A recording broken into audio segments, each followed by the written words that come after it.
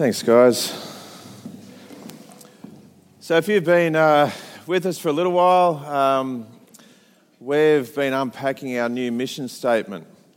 And the mission statement in the life of any organisation, but particularly a church, it's about what we do. The mission is what we do. And we spent 3 weeks unpacking the first part of our mission statement. And the mission statement is that we will partner with God in building up his church. And Kev said it, I think I've said it, that we still get blown away that God would choose to partner with people like you and I to build up his church.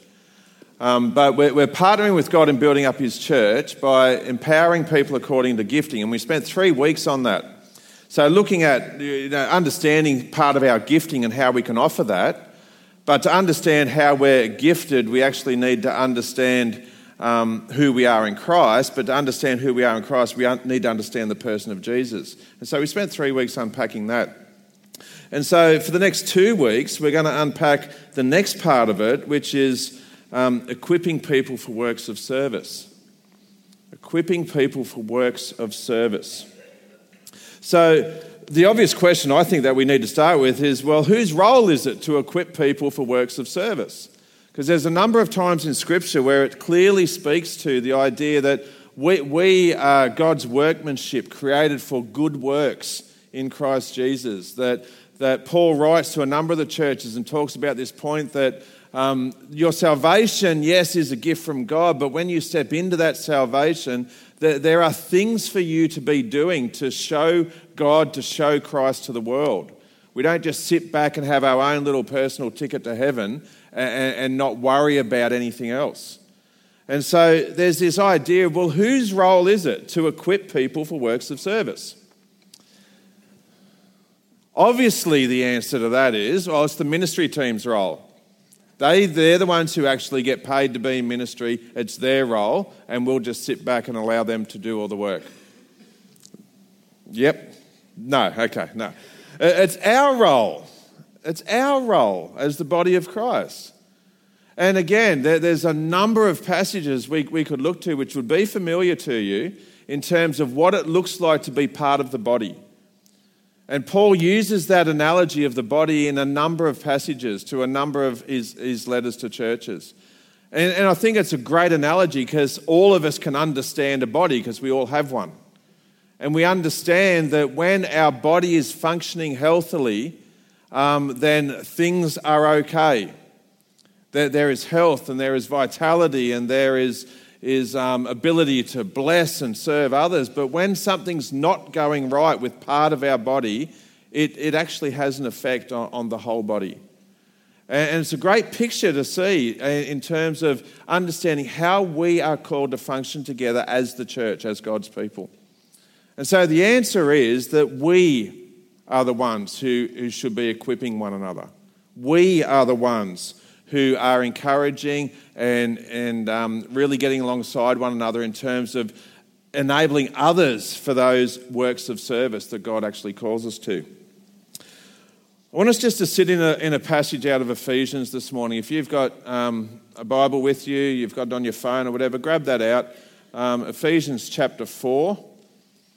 And some of this will be familiar to you because out of Ephesians chapter 4, it has been a foundational piece of scripture for many Christian schools, for many churches. It's a foundational piece of scripture for our own vision as a church and our mission as a church.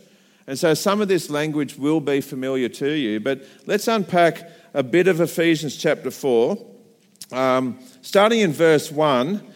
And I'm going to go through to verse 32, but not every verse. So if you're reading along, you'll be able to just sort of skip through to where I'm up to. So let's just have a look at this. Ephesians chapter 4. It starts with this. This is Paul writing to a church. Okay, we are a church. Paul's writing to a church. He says, I urge you to live a life worthy of the calling you have received. I urge you to live a life worthy of the calling you have received. We could actually stop there and unpack that for a couple of weeks. There's a fair bit in that. Be completely humble and gentle. Be patient, bearing with one another in love. Again, if I just pause there, if that's all we did, man, this would be a great place. If that's all we did, if that was the only instruction we had about how we do life together, be completely humble and gentle, be patient, bearing with one another in love. There's so much in that. But quite often, let's take a church family and let's shrink it down to your own family, for example. Sometimes we choose not to be patient, not to be gentle, and definitely not to bear with one another in love. We allow people to annoy us. We allow criticism to come out. We choose those things quite often. But Paul's instruction here to a church, to a family, to a group of believers, to a bunch of God's children living in relationship with one another. Be patient, bearing with one another in love. Make every effort, verse 3, to keep the unity of the Spirit through the bond of peace. Make every effort. Not just when you feel like it, not when it's convenient. Make every effort. There's so much in this, and I find it actually really confronting. Because I can look at this and hold it up as a mirror and go, oh, I'm not real good at this. Not real good at this. Verse 4, there is one body and one Spirit, just as you were called to one hope when you were called. One Lord, one faith, one baptism, one God and Father of all, who is over all and through all and in all. Verse 11, so Christ himself gave the apostles, the prophets, the evangelists, the pastors and teachers to equip his people for works of service so that the body of Christ may be built up until we all reach unity in the faith and in the knowledge of the Son of God and become mature, attaining to the whole measure of the fullness of Christ.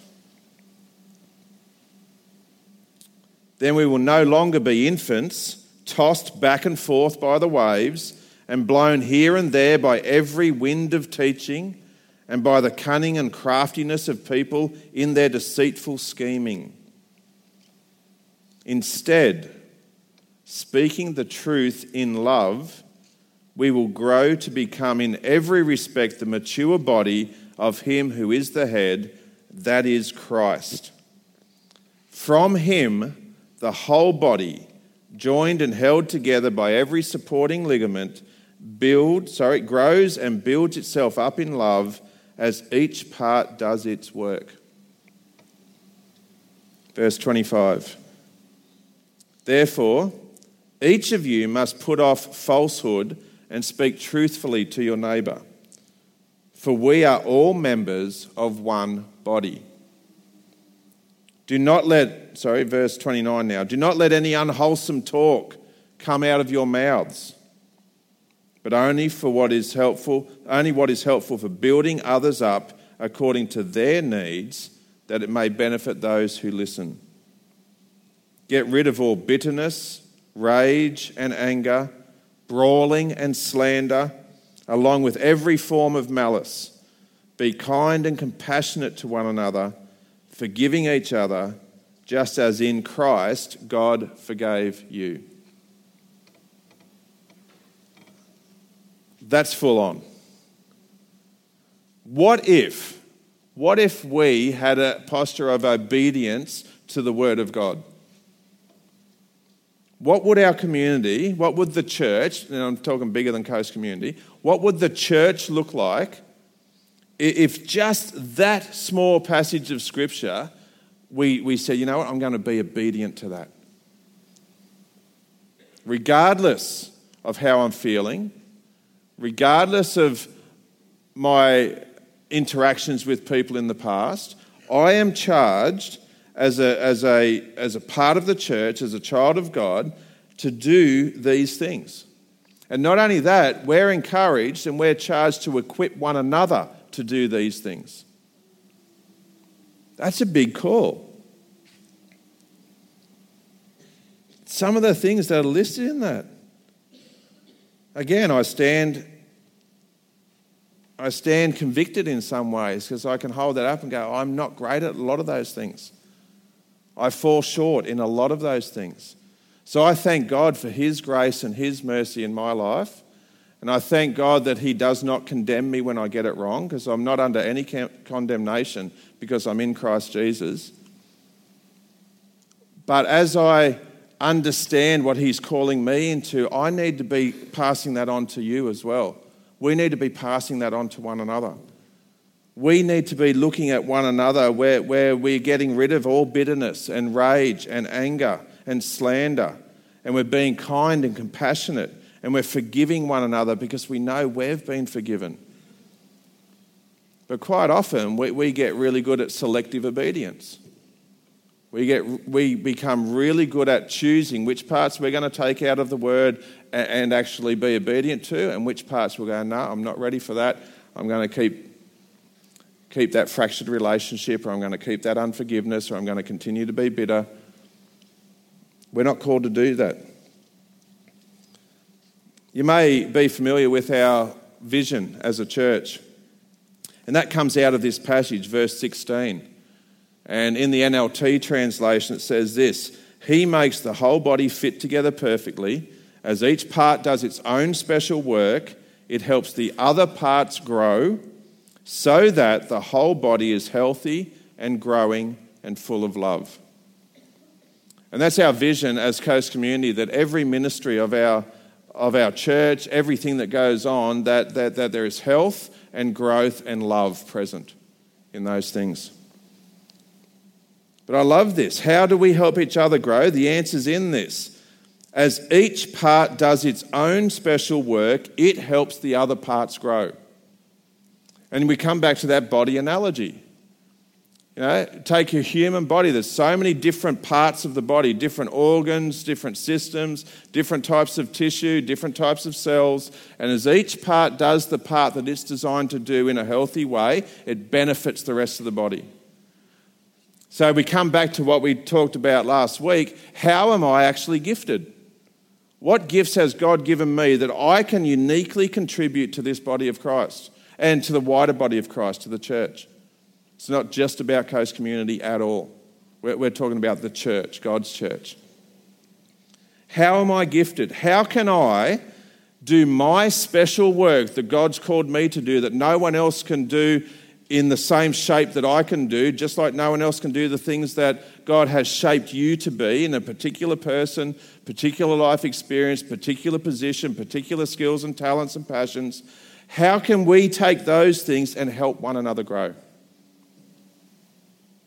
And I love the picture of this because it actually says, I am not a consumer, I'm a contributor. I come to this place, which is part of the church of God, and I can contribute to the growth and health of other people simply because of who God has created me to be. It's a great picture. No longer are we just numbers on or bums on a seat. We actually come with a sense that God has placed me here deliberately because my presence here, and this is true for every single person in this room, my presence here actually helps others in this place grow. Now, many of us might not have ever thought that about ourselves. What does it look like for me to bring my unique self with God's Spirit indwelling and bring it into this place where I can be someone who helps other people grow and understand God better and go deeper in relationship with God? Some of us don't think of ourselves like that and maybe never have thought of ourselves like that. But we can only say this because this is what the Word reveals to us. As each part does its own special work, it helps the other parts grow. So practically then, how do we do this? This might all sound nice, but what does that look like on the ground? What can I step into so I'm in a position where I am actually allowing God's Spirit to work in and through me so I am having influence in the lives of others and helping others grow? What does that look like? One way that this is possible. And this is not the way, this is not an exhaustive way to do things, but as a church, under Andrew's leadership many years ago, we came up with this tree of life model of discipleship, what it means to be a true disciple of Jesus Christ. And we came up with these things where we have a picture of a tree where there's the root system, and there's the trunk, and then there's the branches and the fruit. And we've divided this into areas where our healthy roots result in a healthy fruit-bearing tree. Jesus talks really clearly about just these agricultural terms to help people understand how life works. And he talks about trees that bear good fruit or trees that bear bad fruit. And there's this idea that the root system is so essential, a healthy root system is so essential to a tree being able to bear good fruit. And we know that we identify trees by the fruit that they bear. And so there's this picture of the fruits of the Spirit that Paul unpacks to the Galatians, that as Christians, the things that become evident in us are the things like love and joy and peace and patience. That people look at us and they see those things, and it points them to they are displaying those sorts of characteristics, so therefore they must be a God kind of person, because they're the characteristics of God. And so we've got this picture here of the root system. I just want to talk about that for a second.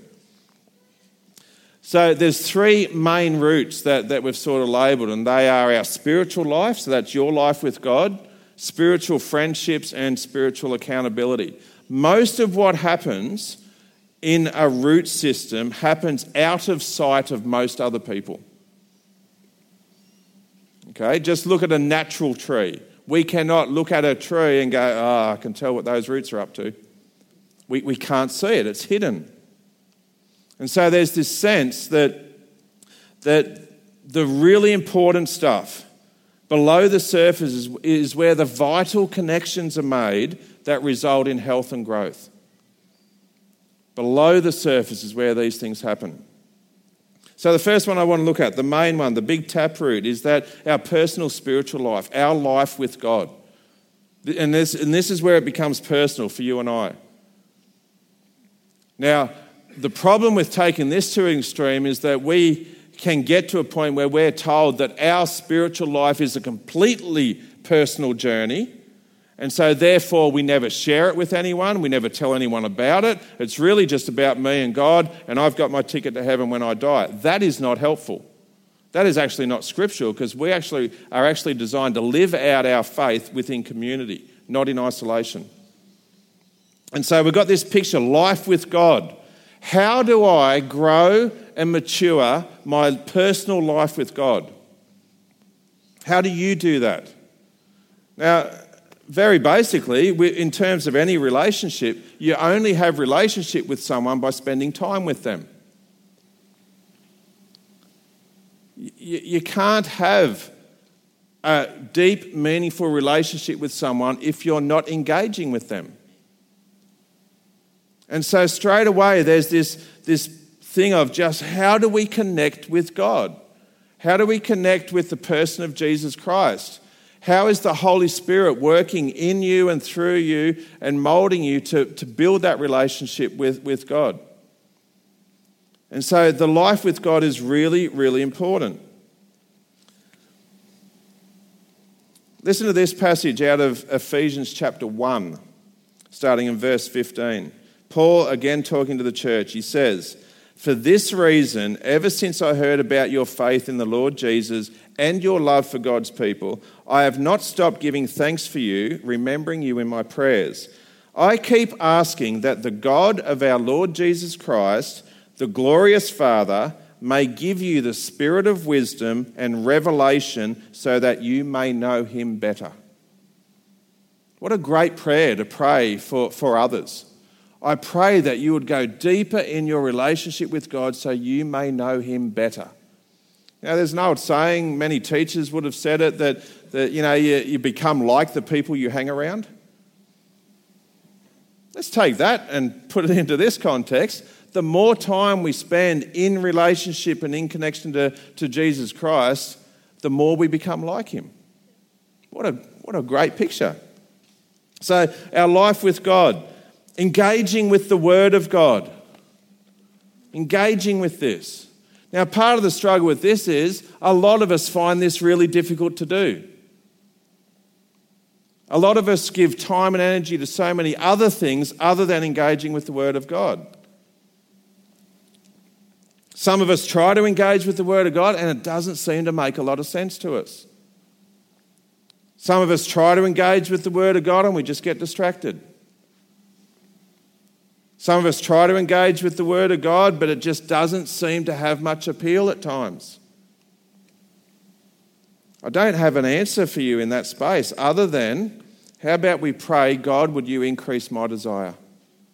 God, would you increase my desire to engage with you through your Word? Find something. I've said this to many people.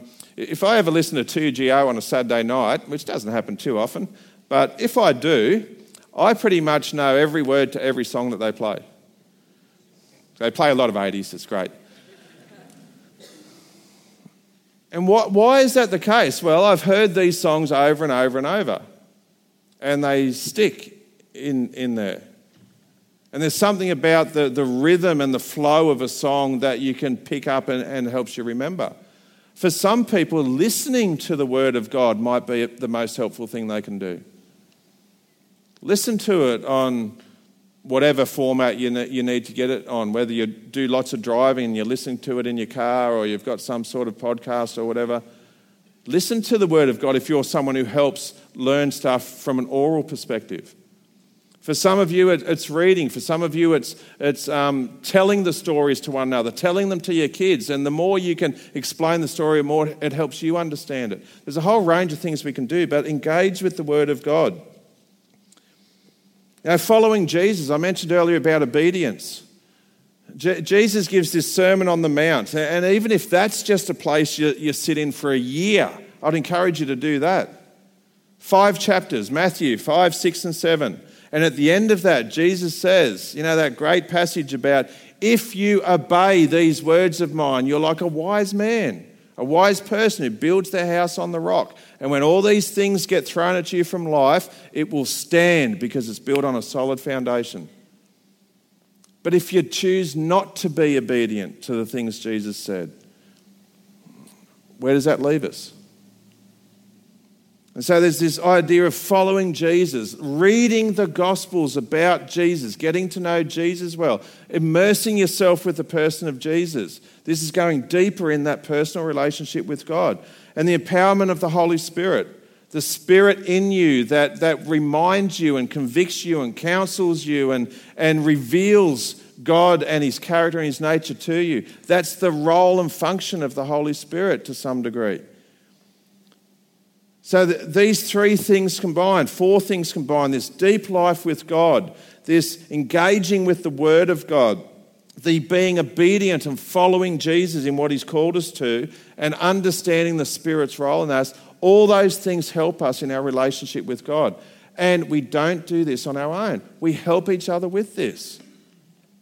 And this is the next part that comes into it. So spiritual friendships. And I'll define a spiritual friendship as a friendship that actively helps us pay attention to God. All of us have friendships to some degree. And a lot of those friendships are often built around a common interest.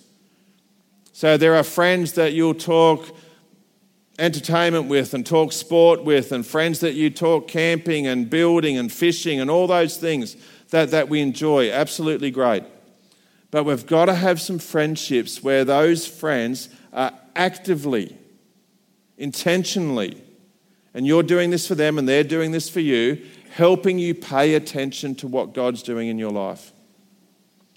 Where the conversations you're having with these people are conversations where God is central in the conversation. We've got to remove ourselves from this idea that, we might talk the God stuff at church or at Connect Group, but for the rest of the time, we're just keeping it superficial. We've got to get beyond that And we do that, we get beyond that by actually doing that with one another, modelling that for one another, encouraging one another in that space. And it's a beautiful space to have. So how do we have some of these friendships? Well, through church family is one obvious way. But it's really hard to get to know people meaningfully in a group this size.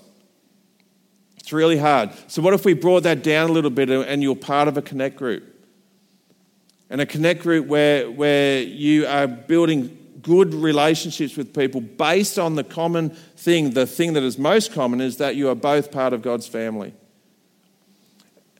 Ministry area groups, whether you're in the worship band, and these guys get together a couple of times a week to practice and to plan stuff and to do all that, and you're spending time in each other's spaces, and you start to develop these spiritual friendships.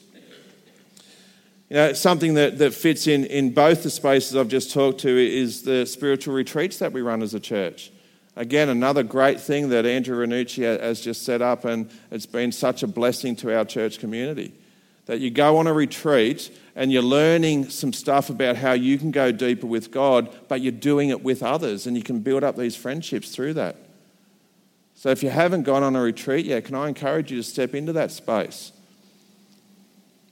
So there's a number of things that can happen there. And part of the idea of spiritual friendships, there's a couple of things that mark a spiritual friendship. A spiritual friendship, the topic of conversation I've mentioned. You know, God is part of that, which is really important. A spiritual friendship generally will be energizing for you, not draining. We all have had examples of friendships where it can be quite draining.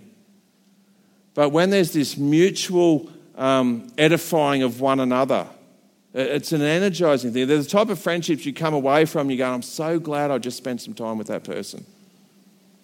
I've actually come out of that feeling a bit more alive, a bit more courageous.